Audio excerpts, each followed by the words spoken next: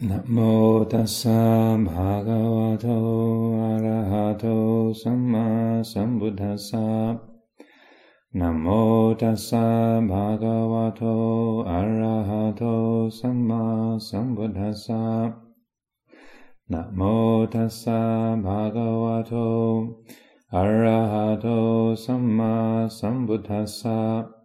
Buddhang dhammang sanghang namasami.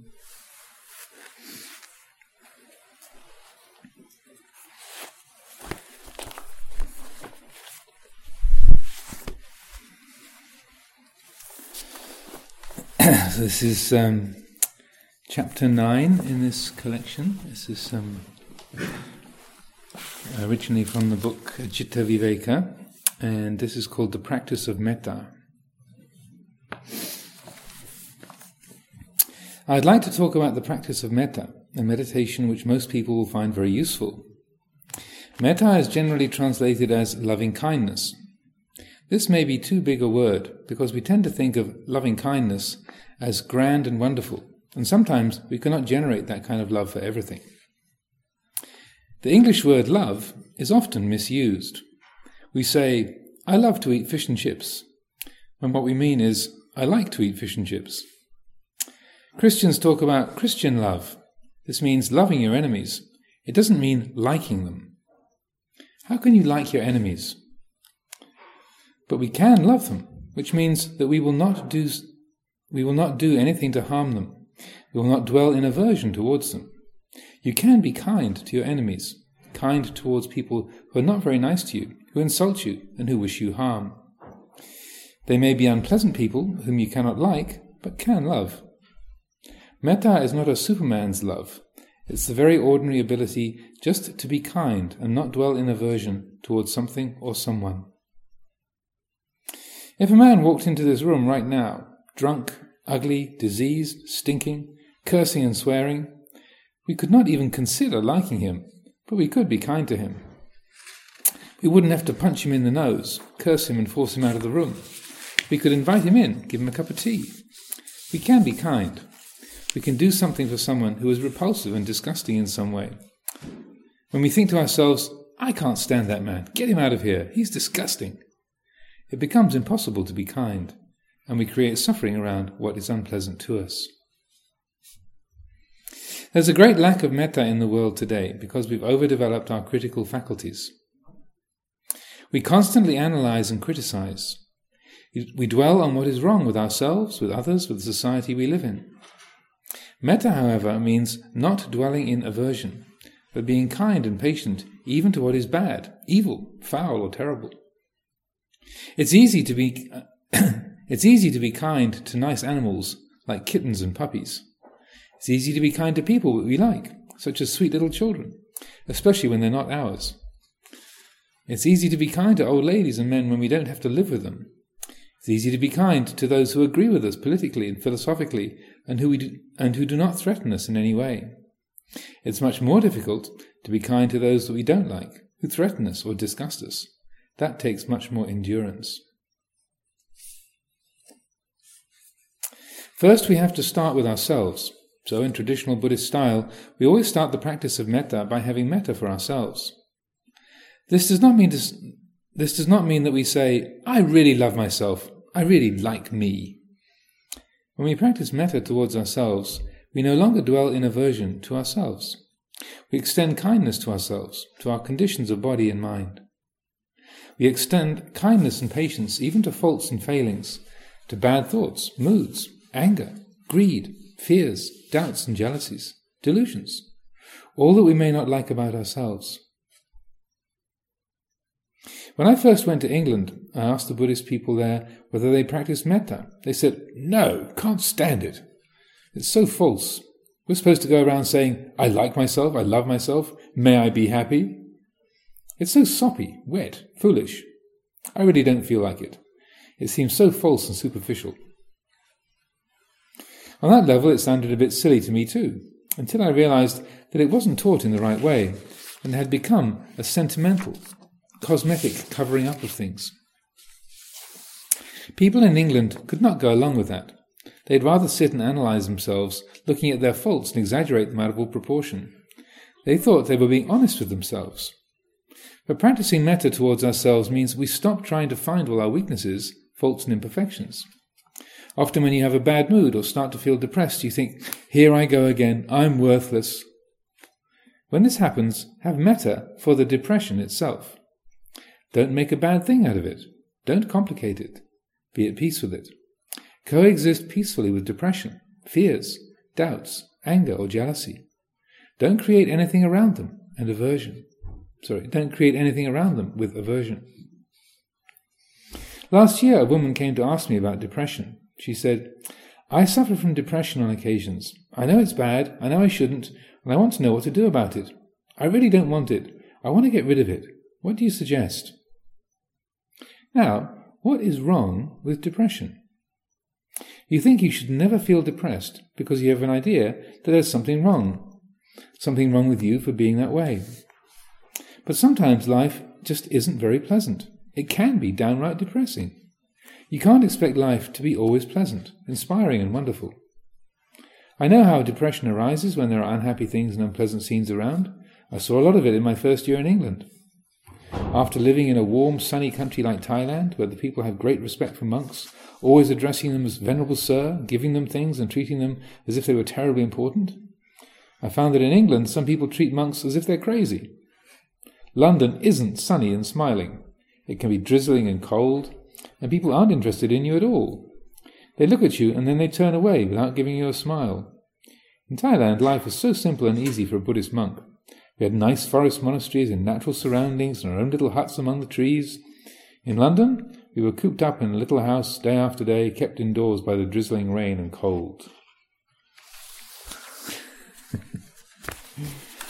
So, all the monks began to feel depressed and negative. We would just go through the motions of being monks. We'd get up at 4 a.m, go to the shrine room, do a little chanting, get that over with, and then sit in meditation for a while, drink tea, go out for a walk, just going through the motions. We weren't putting energy into anything that we were doing. We were becoming caught up in that which was depressing. There was also a lot of friction, with problems in the group which had invited us to England, and a lot of personality clashes and misunderstandings. When I reflected on this, I began to see that I was becoming caught up in the unpleasant things that were happening around me. I was creating negative feelings around them. I was wishing I was back in Thailand, wishing the unpleasant things would go away, wishing it wouldn't be the way it was, worrying about people and wishing they were otherwise. I began to realize that I was dwelling in aversion on the unpleasant things around me.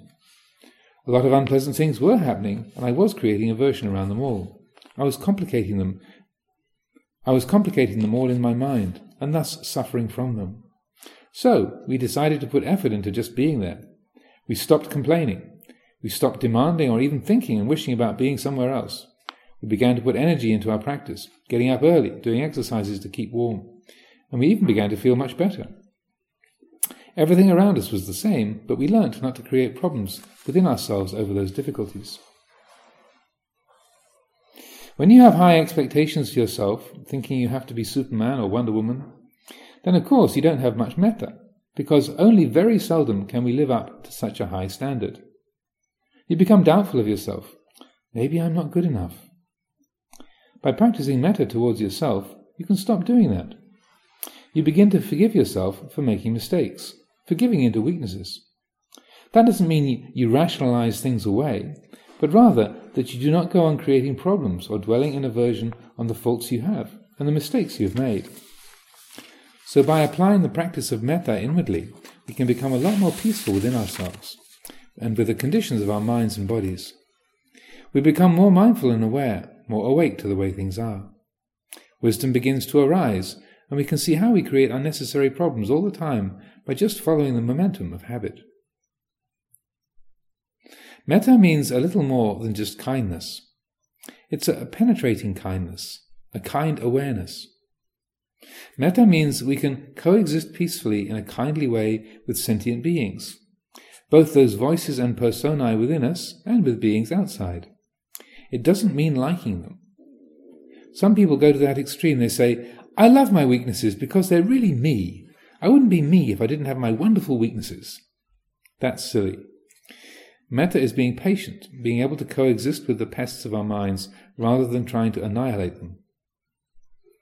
Our society is very much one which annihilates pests, both inwardly and outwardly, wanting to create an environment where there are no pests. I've heard monks say, "I can't meditate because there are too many mosquitoes. If only we could get rid of them." You may never really like the mosquitoes, but you can have metta for them, respecting their right to exist and not getting caught up in resentment at their presence. Similarly, if I have metta for the depressed mood of the moment and allow it to be there, recognizing it and not demanding that it not be there, it will go. Feelings like these arise naturally and go away. We make them stay longer because we keep wanting them to go. The struggle of trying to get rid of something we do not like seems to make it last longer than it would otherwise. The more we try to control nature, to manipulate it according to our greed and desire, the more we end up polluting the whole earth. People are becoming really worried now because we can see so much pollution from all the chemicals and pesticides we use to try to get rid of the things in nature that we don't want. When we try to annihilate the pests in our minds, we end up with pollution too. We have a nervous breakdown, and then the pests come back stronger than ever. Our modern society does not encourage much metta towards the old, the sick, and the dying. Our society is very much oriented towards youth and vigour, being fast and staying young for as long as possible. When you grow old, you seem useless. You can't do anything very well. You're slow. You're no longer attractive, so people don't really want to know you. Many old people feel they have no place in society. They grow old and are cast aside as useless people. Our society also treats the intellectually handicapped and the mentally ill in this way. We try to keep them away so that we don't have to look at them and know that they're around. But trying to ignore the facts of life such as death, infirmity and old age results in an increasing amount of mental illness, mental breakdown and alcoholism. In schools in the United States, we tried to put all the intelligent students with high IQs together in one class and the slower ones in another. We did not want the intelligent students to be slowed down by the halting progress of the slow ones. I think the most important thing the intelligent can learn is to be kind and patient towards those who are not as intelligent or as quick as they are. When we're forced to compete with our own kind, life becomes hectic and frustrating. Kindness, patience and compassion are much more helpful qualities for knowing how to live in the world than getting first prize and coming first in the class. Feeling that we always have to strive and compete to survive makes us neurotic and miserable. Those who can't compete feel inferior and just drop out. We have frustration and unfulfillment among both the gifted and the not so gifted, because metta has never been considered important. When we practice metta, we begin to be willing to learn from termites and ants, from people who are slow, from the old, sick and dying. We become willing to take time out, to take care of somebody who's ill, and that takes patience. We become willing to take time out of our busy lives to help and be with somebody who's dying. We become willing to try to contemplate and understand dying. This is the direction we must take to create a really humane and good society. But before we can start making great changes in society, we have to start with ourselves, having metta for the conditions of our minds and bodies. We can have metta for the disease when we're ill. That doesn't mean that we're going to help the disease to stay longer, or that we should not have an injection of penicillin because we're having metta for all the little germs infecting us. It means not dwelling in aversion to the discomfort and the weakness of our bodies when they're ill. We can learn to meditate on the fevers, fatigue, bodily pain and aches that we all experience. We don't have to like them. All we need to do is take the time to endure them and try to understand them, rather than just resenting them.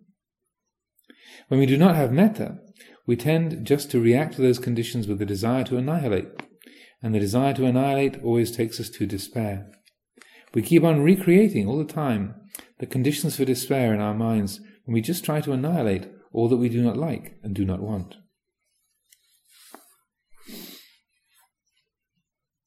Living in a Buddhist monastery is good training for learning to live with people. As a layman, I had some control over my associates, keeping close to certain friends with whom I liked to be, and staying away from anyone I did not like. But in the monastery, I had no choice. I had to live with whoever was there, whether I liked them or not. So sometimes I had to live with people I didn't like, or found irritating and annoying. That was good for me, because I began to understand people I would never have taken the time to understand otherwise. If I had had a choice, I would not have lived with some of those people. But as that choice was not available, I learnt to be more sensitive and open.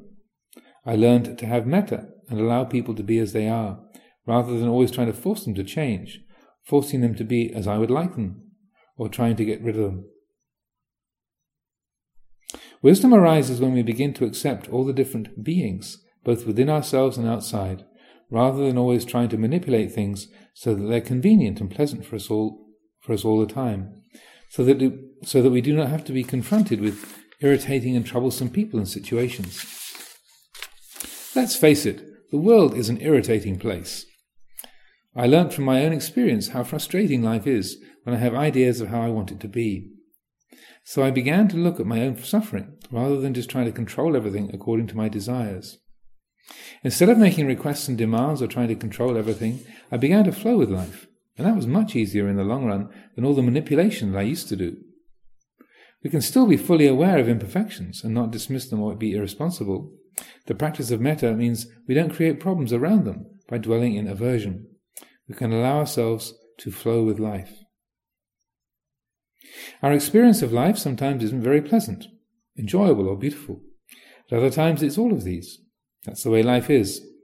The wise person can always learn from both extremes, not attaching to either and not creating problems, but coexisting peacefully with all conditions.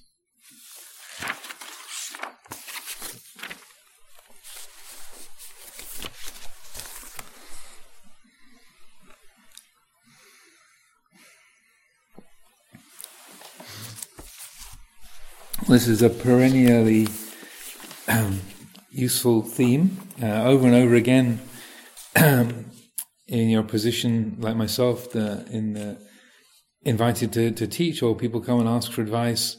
Over and over and over again, there's this dynamic of, I've got the problem with X, I'm angry with my children not being respectful, or I feel jealous that my ex-husband is now marrying somebody else. How can I get rid of this feeling of jealousy? How can I have love towards my children when I get angry that they're so disrespectful and difficult? And it's a dozen, 100 different kind of modes that this takes. And so this is, I'm quoting basically from this talk and this advice that Luang Por Sumedho would give over and over and over again. How it's not what we feel like. We have this model of the perfect me would never be jealous of anybody, or the perfect me I would always have total love for my children, or I would always be kind and patient, peaceful and wise and calm and skillful, not proud and demanding in nature. You know? That we have this idea of the perfect me would be like that, peaceful and wise and calm and so on. And then we create this abstracted image of ourselves, and then compare what we're feeling with that perfect image, the image of the perfect me, and then feel like we're falling short. I've got to get rid of this anger problem, or this jealousy problem, or this fear problem, or this these doubts, so that and once I've got rid of them, then they'll be me. They'll be the me without the anger, me without jealousy, me without the problems. But it never really works that way, because just as Luang Por says, several times, 3 or 4 or 5 times in the course of this one talk, the more you try and push those things out of the way and get rid of them, you empower them. You strengthen them by the very fact of, I want to get rid of that. And so, what is such helpful advice I found for myself, and I pass it on over and over again, is rather than trying to climb over the anger to get to the place where there's me without anger, or me without fear, or me without jealousy, that it's more helpful to cultivate this quality of metta for that very emotion. So having metta for the anger, metta for your jealousy, metta for your confusion and your doubts. And and as he says again over and over in this talk, it's not a matter of liking, or saying, "Oh, my anger is a wonderful thing," or I'm really so glad that I'm filled with doubts, and I think I should cultivate more jealousy. It'll really help things along. It's not a kind of stupid approach like that. But as he points out, it's recognizing that that's a quality that's present. This anger is present. It's what's here. It's what's arisen. It's this feeling of jealousy or fear or negativity, whatever the afflicted emotional state might be. So you're not condoning it. You're not feeding it, but you're recognizing anger exists in nature. We have a mind. We have a body. So the system is capable of creating fear, or anger, or jealousy, or greed, selfishness. That's part of the program. So because there's a mind, there's a body, then those things are going to be experienced. And this is such helpful advice, because we tend to live from this idea of, like, we create this abstracted image of ourselves, and then compare ourselves with that sort of abstracted perfect me who doesn't really exist, and the way we are always falls short. And so I feel Luang Por Sumedho articulates it in such a clear and direct way. It's so helpful, that we, rather than creating an ideal picture of me, sort of that's over there, and trying to become that perfect me, that instead we look at what's here. We look at the flow of feelings and perceptions, both acknowledging the difficult and painful ones, but also acknowledging and accepting the wholesome and beautiful qualities. Sometimes it's more difficult to accept and to acknowledge your goodness, and the fact that you're a kind person, that you're a generous and unselfish person. That can be harder, especially for English people. That that you're actually a good person. It feels like, oh, I can't say that. Oh dear, no. Because it feels like you're being inflated, or that you're going to create conceit or pride within yourself.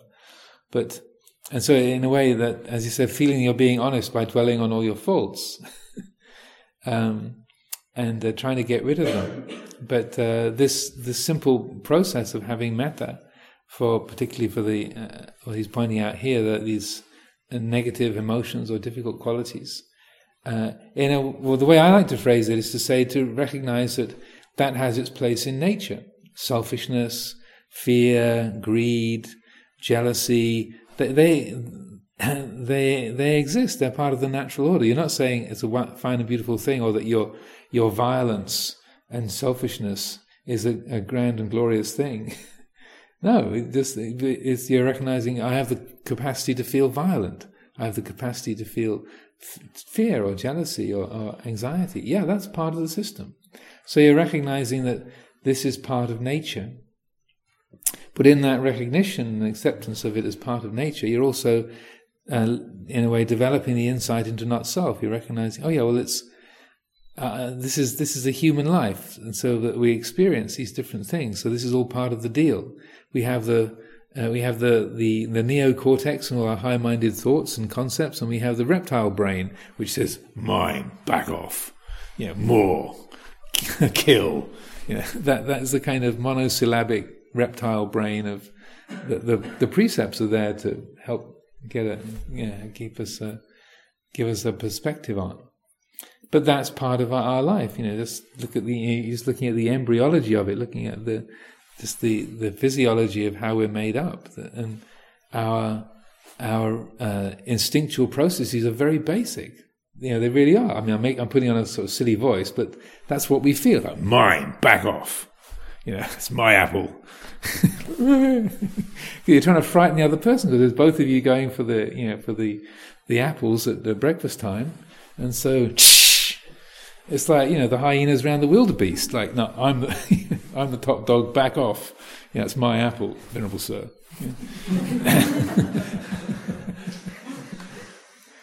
We do it in kind of coded ways, but basically what we're saying is, that's my apple. Back off, or you're for it. So to recognize those forces are at play within us, and not to be frightened of them, or pretend they're not there, or feel that we're somehow some sort of sick being because we feel aggressive and territorial over an apple. on the servery at breakfast time. But just recognize, oh, look at that, that's interesting. I'm showing my fangs to my brother in the holy life over what's available for breakfast. And then at that moment you are just like a hyena going at the wildebeest, and you're saying, I'm the top dog, back off. And that's, in that moment you reckon, well, that's part of our animal heritage. Yeah, we can feel that kind of stuff. We don't have to be dominated by that. We don't have to praise it and think what a wonderful thing, or be putting that in charge of our life, but recognizing, oh, look at that. That's my terror. Or somebody moves our cushion, shh. Yeah, it's my Zafu. We're ready to sort of get physical over somebody's moved your cushion, or you're taking your favorite blanket from the cupboard. And just to be able to see those forces at work. Oh, look at that! Isn't that interesting?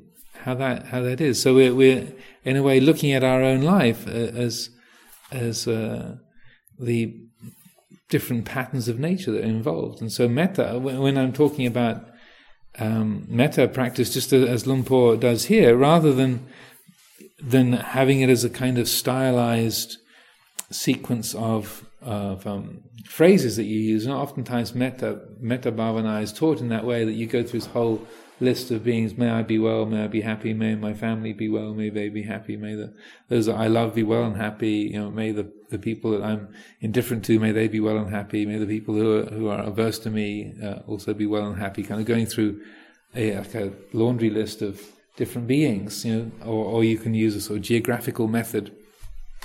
So oftentimes metta bhavana is taught in this sort of very systematic and kind of verbal way. So going through lists of beings, either different categories of beings or different, spreading out metta geographically. But I feel the way that Luang Por Sumedho talks about it here is far more useful, and virtually every retreat that I lead, pretty much on the first evening or first day of the retreat, I'll talk about using metta in this way, rather than as a separate practice, distinct from developing concentration and insight. I try to present metta as being the underpinning or the foundation for all Dhamma practice. Because if we don't really have metta for all of our mind states, and also the people around us and the events of our day, if there isn't that kind of acceptance, well, this is the way things are, whether you like it or you don't like it, here it is, then it's really impossible to develop any kind of concentration or insight if there isn't that basis of metta.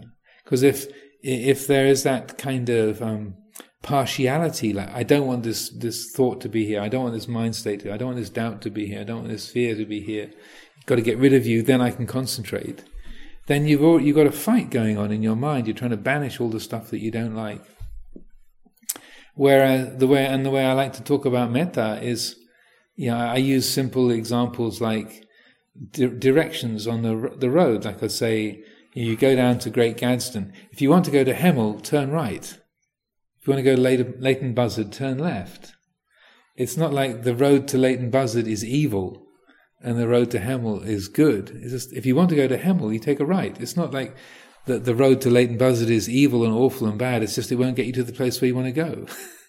So similarly, when we meet with different mind states, then if what arises is, say, fear or anger or selfishness, then you realize, well, that's the road to Leighton Buzzard. I don't want to.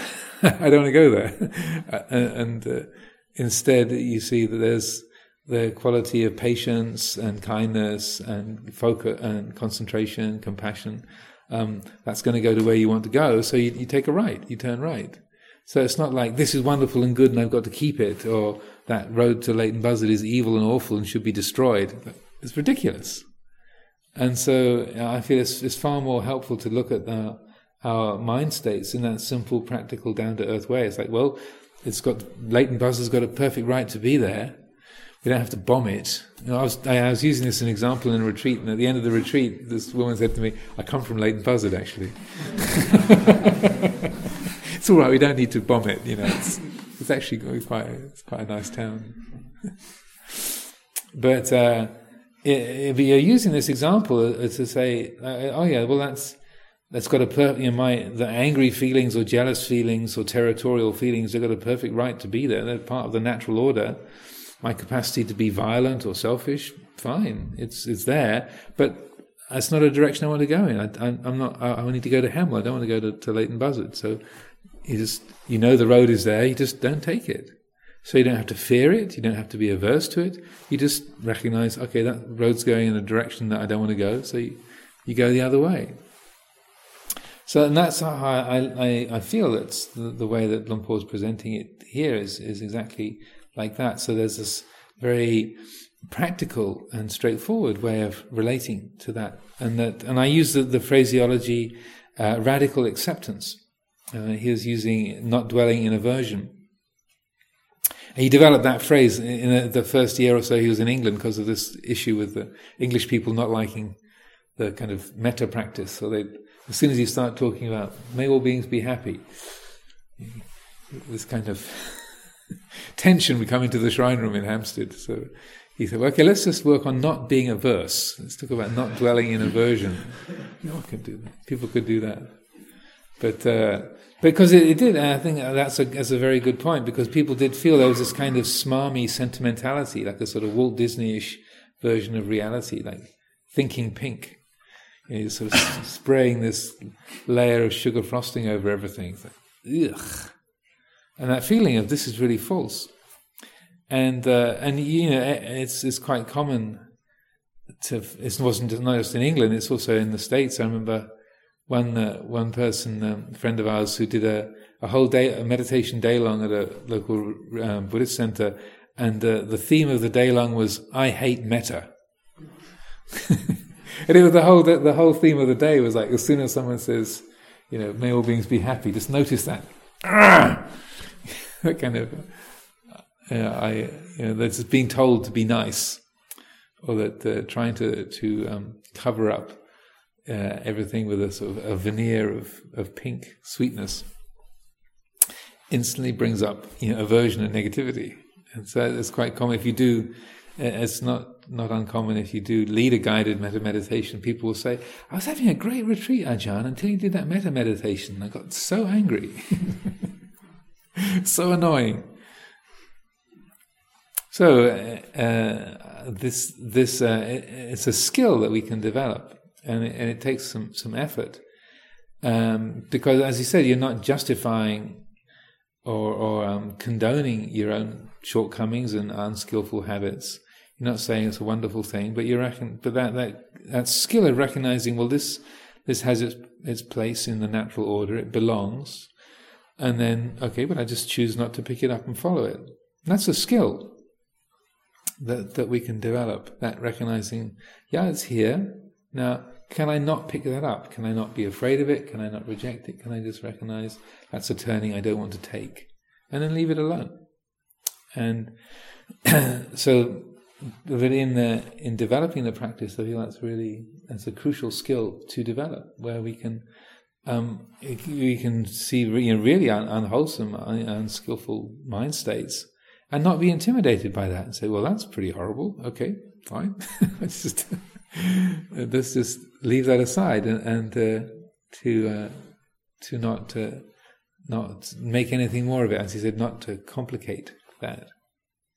And then just to go back to maybe the last thing to say is to go back to having metta for our own goodness, acknowledging our own goodness. And this is, I talk about this fairly often, because again in the West, when you are, say, looking at your own goodness, or reflecting on your own good qualities, it seems like you're trying to be inflated, or you're conceited. What a wonderful person I am! Look at me, I'm glorious. But there's one of the recollections that the Buddha gives, along like with recollections of the Buddha, the Dhamma, and Sangha, or recollections on death, Marananusati, or Buddhanusati, Dhammanusati, Sanghanusati. You have Chagganusati, and Chagganusati is a recollection of your own goodness. So the Buddha actively encourages us to bring to mind our own goodness, to reflect on the good things that we've done. But not for the purpose of making us more inflated or proud, or like, I've made such a lot of merit and I'm such a good person, and not even comparing yourself to other people, but simply by recognizing those wholesome qualities in exactly the same way as if they belong to somebody else. Not taking it in a personal way, but like, isn't it a wonderful thing that some people, I was patient in that difficult situation, somebody was getting very upset, and I put down what I was doing and I spent time with them, and it really helped. What a wonderful thing that people can do that. Not like, I'm such a good person, I scored a lot of points with that one, but more, that's a beautiful thing to have done. That really helped. That was a fine and noble, kindly act, and acknowledging that the goodness. And then when that goodness is acknowledged and received in the same way, there's that same kind of acceptance of it. And also, there's the recognition of the good result that comes from that. That in a way, acknowledging the bright result that comes from wholesome action. So that punya, or what we call the merit or the blessings, that's in a way the result of good karma, is that feeling of punya, is that quality of inner brightness. So when we reflect on our own goodness and our own kindly actions, then it brings up that kind of brightness, and it's not just self-respect, it's also a kind of effulgence, an inner joyfulness. So that, and as the Buddha said, that punya is another word for happiness. And there's a short discourse in the Itivuttaka where the Buddha says, don't belittle, don't look down on punya, don't think this is a kind of lower sort of, or inferior kind of quality or an inferior practice. Is punya is another word for happiness. Punya is to be developed and is worthy of cultivation. So, as I said, some people find it more difficult to recognize their own good qualities and their bad qualities. Much happier making a long list of everything that's wrong with me than. But it is a helpful thing, and to see that when that is done, the beautiful result that comes from that, just acknowledging. And particularly if you're very self-critical, if you tend to have a very negative self-view, then and your mind is dwelling on all of your faults, then it's a little exercise I encourage for people to do, is to say, so if you were your best friend, and your best friend came up to you and said, I'm such a terrible person because I've done this and I've done this and I've done this and I keep thinking like that. Yeah. If you were your best friend and you came up to you and your best friend gave you this long list of all their shortcomings and crimes, what's your first reaction? If you get the picture of what I'm saying. And every single time when I encourage anybody to do this exercise, every single time they said the first thought is one of forgiveness and compassion. It's not that bad. Don't worry. If you do that as a mental exercise, you're far more able to forgive other people for their shortcomings than you are yourself. So if you get the drift of what I'm saying, like if you just run that as a little thought experiment, it's a kind of pocket version of a kind of Gestalt therapy exercise. If you were your best friend and you just listen to that litany of wrongdoings, immediately what comes up is, don't worry, it's not that bad. Don't be so hard on yourself. Have a cup of tea. It's all right. Immediately the mind moves towards forgiveness, kindness, consolation. I've never, ever, ever had anyone say that what arose in them was, yeah, right, let me tell you another thing. Never. It doesn't happen. Yeah. I'm waiting for the day when it does, and I'll maybe change my method. But so far, every time when anybody does that, people are quite surprised that, it's just without a second thought, the mind moves towards compassion, forgiveness, and and kindness. So I think that's enough from me rabbiting on. So if there's particular questions or comments? Yes. Good evening. Good evening. Yeah. Yeah. Good evening. All these qualities, happiness, that we speak about happiness and metta, when in theoretical way, it's very inspiring. But after in practical, is we ask to everybody in this room who want to be happy, everybody is going to say, I want to be happy. Because it's the rational answer. Mm-hmm. But after you give, when the people is suffering, coming and ask you for advice and say, oh, do some meditation, or do this, or do that, or avoid that, you have attachment to that. And the people, after 1 week, come back and say, I am still suffering. Why? You didn't do the meditation, you didn't do that. Mm-hmm. And look like the people is attached to suffering. They like suffering in some way. So, because in some way we are not rational, we are emotional. And what happened is, I saw one thing, I started to think about that. Why? And it's because when you have a pain, you scratch yourself, mm-hmm. and you get some endorphins, mm-hmm.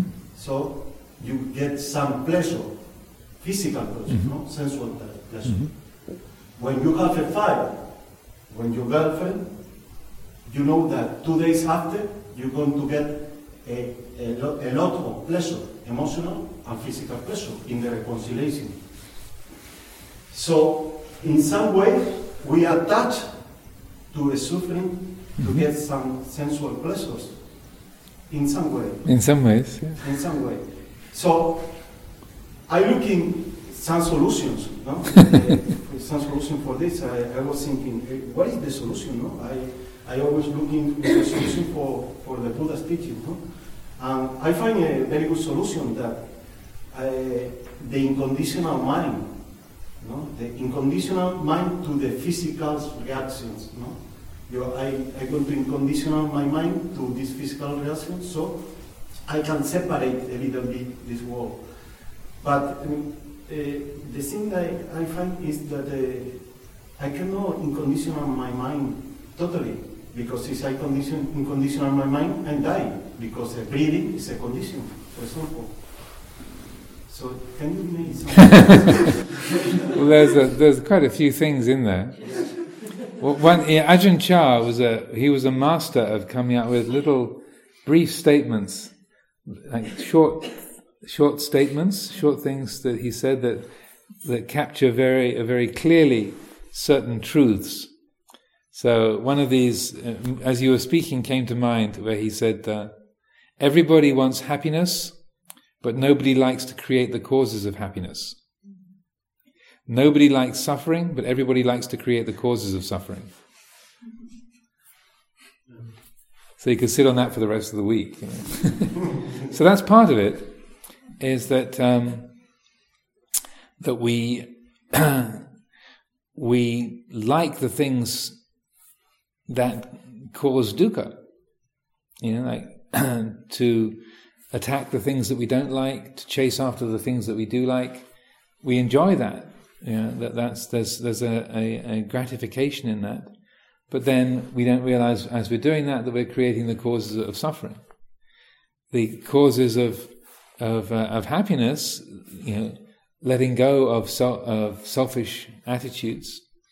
It's hard to do. It's hard work, and we don't like that because it grates against the ego. Like, but I want it. No, I can't stand it. And what about me?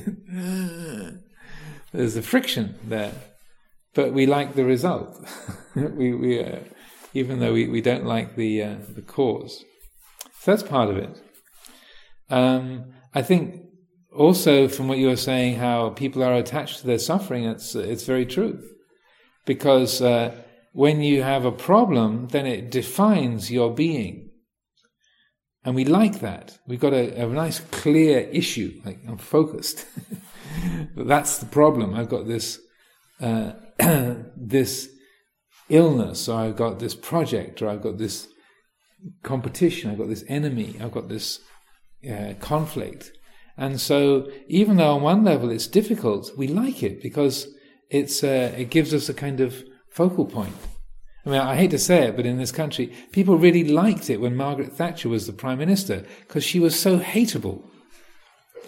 Yeah, all of the liberals, like in America, it was the same with George Bush. The liberals kind of loved to hate him. So, the people got it was an automatic gratification to insult George Bush. George W. Bush was even more extreme. And so it was when he got re-elected, one of the local Dharma teachers in San Francisco area is also a comedian and a radio, kind of has his own radio program. He's a comedian called Wes Niska, so mostly for the liberals in the Bay Area, which there's a lot of sort of liberal lefty types in the San Francisco area. It was a sort of day of lamentation when George W. Bush got re-elected. But Wes had this comment, well, another great 4 years for the satirists. Because George Bush was such an easy target. It's like, it's so easy to hate and make fun of. And so, we like something that makes it, even though we would say we don't like a broken leg or we don't like a fatal disease, it gives us a focus. There was a very interesting incident that happened here about 20 years ago when I was living here in the late 80s. There was an American anagarika who came here, and he was just diagnosed as being HIV positive before he came. He'd already was on his way over. And so he arrived, and so he immediately had to get sort of locked into the British health system and organised treatment for him in London. He was going down every month to the hospital. And a very sincere fellow, and very, very, very kind and committed Dharma practitioner. So he'd been here for about 4 or 5 months, maybe 6 months, and I was having tea with the guests in the room at the end here, and then he arrived back from London at the end of the afternoon. It's kind of about this time, about 6:30, 6:45, and the tea time conversation was winding up, and this Anagarika Philip was his name, came in, and he looked really grim. And I thought, oh dear, it must be terrible news, because his condition was holding steady. It wasn't degenerating, and whenever he went and had his tests and got treated, it was always a bit indecisive and unclear about how the disease was progressing or what treatment they should follow, and it was a bit. It was also the early days of the AIDS epidemic. So anyway, so I waited till everybody had gone. So I said, "So what's the news from the hospital, Philip?" And he says, "Well, it's not good."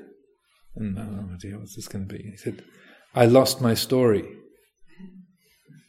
I said, "What?" He says, "I've lost my story. I don't have HIV. I've got an immune disease, and it means I have a kind of low level colds and flu, for the rest of my life. But I don't have HIV, and I'm not going to die of this." And he still looked really grim. I said, "Well, that's great. That's great." He says, "No, Ajahn, you don't understand. I've lost my story." And it was very insightful, because he had become aware, he was a very bright guy, he was sort of reflecting, like, he had become so identified of being like, I'm a victim, I've got this terrible disease, I'm going to die, and, but I'm okay, I'll practice. And he had this whole kind of inner drama going on about having this fatal illness, and he was going to be like, other friends in the States, was going to be dead in 4 or 5 years' time. And he became suddenly aware of how much he was invested in that. Oh, so tragic to die so young, and this terrible disease there's no cure for. And then he lost his story. And so he was grieving the loss of his story. But he also had the wisdom to recognize that was what was happening. So it was a very interesting conversation, and so that I felt that was a really good example of how our suffering can be my most cherished possession, and that when it's taken away from us, oh no, when you haven't got a problem anymore, when the problem gets solved or the debt gets paid off, the house finally gets finished. Oh, I've got to live with you, have I? The project's over? Oh dear. Yeah. It works with monastery development as well, so not just singling out householders, but but that we like that definition. It's also why people like adventure sports, or they like to go hang gliding or climbing up vertical cliffs, because you get very, very focused. All there is that half inch of ledge and your toes. But you're extremely focused at that point. And we like that, even though it's life-threatening. So that kind of, in what you're saying, that dynamic, it's very important to understand that. And that quality of undefined being is terrible. It's death to the ego. Who am I if I haven't got my problem? So we quickly hunt for another problem, or a project, or something to get involved in. Then I can feel like there's a me existing in relationship to that. So I'm not sure about the gratification element of it. You have a fight so that the best part of breaking up is when you're making up again. As they said in the pop song. It's before many people's time. But that basically that dynamic of preferring a problem and a difficulty, the more unrequitable, the better. Something that can't be fixed. It's great, because otherwise you have the problem of getting what you want, and then you're left in this undefined. But that quality, even though it can be very threatening, it feels like we have to rush away from that if we can. It's in a different way. It's our greatest friend, because it's only threatening to the ego. But when we sort of don't relate to things from an ego-centered perspective, then that quality of not being in contention with anything or not lacking anything, it's the experience of fullness. It seems like death to the ego, but it's actually, if you listen to your heart at that point, there's a great quality of wonderment and freedom. But the ego is like, I don't like this, because it's out of a job and it wants to find something to give it some definition again.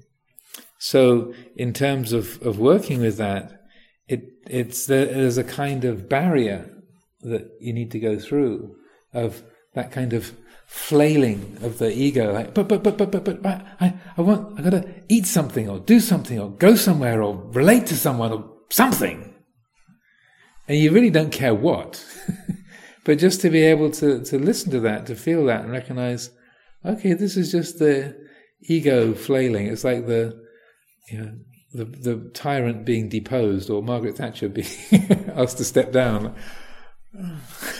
There's a kind of desperation, but just to let that pass through, and then once that passes, then to notice what remains is the quality of tremendous freedom and wonderment. It's a kind of delightful quality. I see that great wisdom in your work, but as well, in other side, I want to your comments about what is the link, because look like sometimes we are jokings of ourselves, looking the gratification, physical gratification. I speak more about the physical gratification, the endorphins. looking for Yeah. inconscience for physical gratification. That's the drug of choice. Yeah. We look like we are junkies of ourselves. That's I use that same phrase. How we can be not junkies of ourselves. I mean, That's what we're doing here. yeah, We're getting off the drug. try to recondition our minds. Yeah, that's what a monastery is for. This is a detox program. Really, I'm not kidding. I did a whole 10-day retreat. I think Sister Tisara was. Were you on that retreat? Chittapala, yes, she was there. I did a whole 10-day retreat on this theme, on dependent origination and the cycles of addiction. And the basic addiction is bhava tanha, the thrill of becoming. And it's interesting. Speaking of endorphins, if you know a little brain chemistry, the moment of maximum thrill, when what's they call the endorphin flush, the largest quantity of endorphins, they land on they're released and they land on this part of the brain called the lateral tegmentum. So as the endorphins hit the lateral tegmentum, that is the whoomph, the yes. That's the drug. And that can come from meditation experience, it can come from seeing some attractive person, it can come from the perfect cheesecake, it can come from scratching an itch, it can come from, bemoaning a broken leg. Oh, poor me, but it's all right, I'm fine. Yeah, it's the same. It's the same endorphins. It's the same stuff, and that's the drug of choice. We love that as the endorphins hit. So that's the drug we have to get off. And when the Buddha was first enlightened, if you think about it, and the picture as it appeared to him after his enlightenment was like, I'm the only living being who's off the drug. So he was on there weren't 7 billion people on the planet at that point, but there's lots of other living beings. But so he has this realization: I'm the only living being in this realm, or any realm, who's fully enlightened. I'm the only one who's not. I'm the only non-addict in an entire universe full of addicts. I'm the only one who's not hooked on the stuff. So his first thought was, there's no point trying to get all other beings off the stuff. And so his first thought was, I'll just go and be a hermit. There's no point trying to convey this because it's everywhere. Every being is addicted to this becoming, bhava. And there's no point even trying. It's just too difficult. It's too vast. It's impossible. And then the way that Dhamma talks are invited, the Brahmachaloka Adhipati, that little verse that Anigarikas usually recite, that's a repetition of the invitation from the Brahma Sahampati, saying, please, Venerable Sir, for the sake of those beings who have just a little bit of dust in their eyes, please teach the Dhamma that you understand, because there are some who will be able to grasp the meaning and who will be able to be liberated. Like there are some people who are not as addicted as others that will be able to get off the stuff. And then the Buddha listened to that and then decided to teach. But that's how I see that picture. It's like you realize you're the only being on the planet who's not hooked on the stuff, the only non-junkie, and you're going to help this entire planet full of addicts. It's a daunting task. But that's what monasteries are for, and that's what I would say that's what we're all doing here, is getting off the stuff. And in all our various different particular channels of addiction, whether we're addicted to ideas, or addicted to cheesecake, or addicted to human company, or addicted to self-hatred, whatever it might be, we all have our own particular specialities. But it's recognizing where those attachments are, and slowly getting off the stuff, learning to. Is that problem to be addicted to the happiness? Yeah, it can be. You name it, you can be attached to it.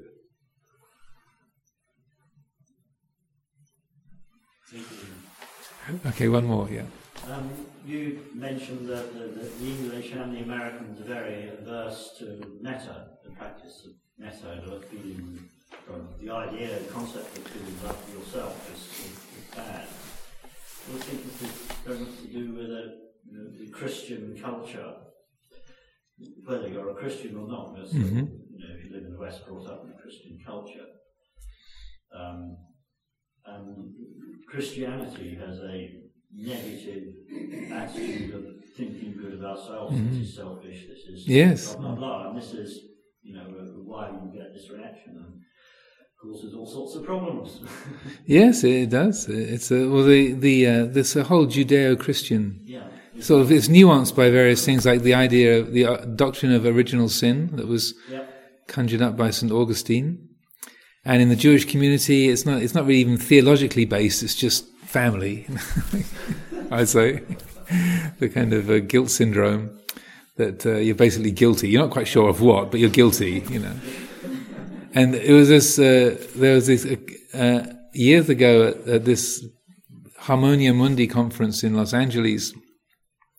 Somebody asked the Dalai Lama. It was a big kind of spiritual conference, and somebody asked the Dalai Lama about feelings of guilt and what to do about this persistent feelings of guilt and self-hatred. And His Holiness said, well, forgive me if this is being rude, but what have you done that you feel so guilty about? I mean, have you committed some crime, or did you kill somebody in the war, or And the fellow said, no. I'm a very honest person. I've never done anything like that. I just hate myself.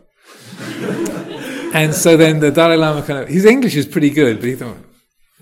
So then he went into a huddle with his translator, Thupten Jinpa, and Thupten Jinpa did a doctorate at Cambridge in Western philosophy. So he was fully acquainted with the Judeo-Christian thing, to use the technical term. And so he went into a huddle, and Thupten Jinpa gave him a sort of quick rundown on the Judeo-Christian self-hatred program, and then he sort of came out of his huddle and said, "Oh, this is most unfortunate."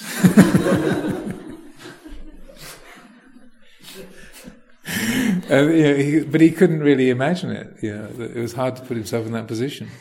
In Buddhism, I never had really any mention of guilt. Well, if you have done something that's unskillful, like if I've told you a lie, or I've deliberately hurt you, then I feel hiriyottapa, a sense of shame. But that's recognized as spiritual maturity, of that recognition of if I lie to you, that hurts me, that pain is a useful pain.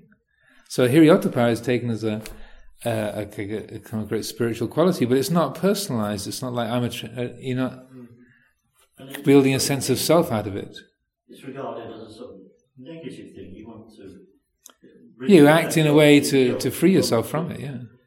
It's not going to do you any good, or the freedom from remorse, avipattisara, is one of the like a basis of the sense of well-being and happiness is avipattisara. And the way that you establish freedom from remorse is that you don't do unskillful things. It's the Buddhist program for developing a positive self-view. Don't do things that you'll regret, and then you won't have to regret them. It's a very simplistic approach to having a positive self-image, but it is kind of very simple and straightforward in that way. Well, in the West, we do have these doctrines like original sin. Also, when the King of Thailand was being interviewed by the BBC years and years ago, there was a very interesting documentary, and they asked him, about what he saw as the difference between Western thinking and thinking in Thailand, and he talked about this. He said, "Well, you have the doctrine of original sin, but in Buddhism we think more in terms of original purity." Yeah. So that your whole framework for the way the universe is arranged is very, very different.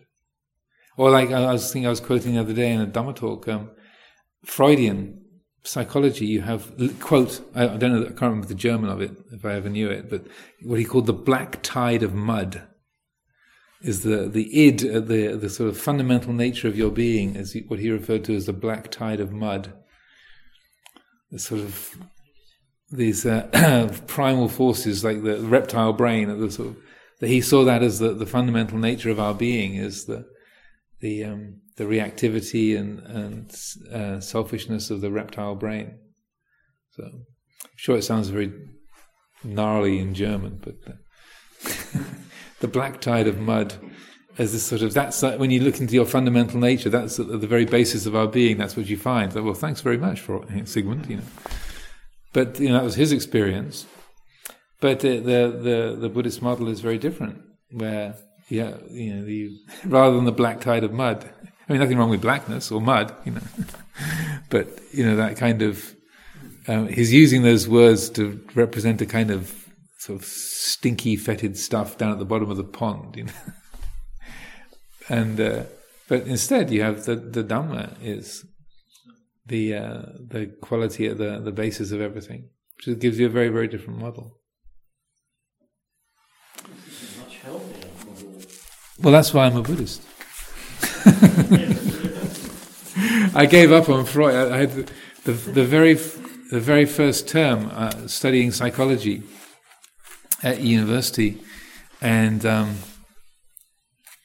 in this lecture, they quoted Freud as saying, and this is like I don't think it was the very first book of Freud's, but maybe it was the second one, like The Interpretation of Dreams, and he says something like, "The best that my method can do is to transform your neurotic misery into ordinary human unhappiness." Again, I'm sure it sounds great in German. The best that my method can do is to transform your neurotic misery into ordinary human unhappiness. So when I heard that, something snapped. And I was a kind of confused, half-stoned 18-year-old, But something just went, no, that's not right. And so I immediately started arguing with the lecturer, and I couldn't base it on anything other than my own sort of random philosophizing thoughts and my own sort of feelings. But it just seemed, no, we can do better than that. That can't be the most that humanity can look forward to. Was your lecturer a believer in the Freudian school? To me, my limited dealings with them, it's like a religious system, almost. Well, he wasn't. I mean, he was a lecturer in psychology, but he wasn't a Freudian analyst. But certainly, he put it forward as a valid perspective, and he didn't go along with my arguments because, of course, it was just me thinking. I couldn't back it up with anything other than it's my opinion, so it must be right, Anyway, I think that's enough. Speaking of opinions, must be about enough for this evening.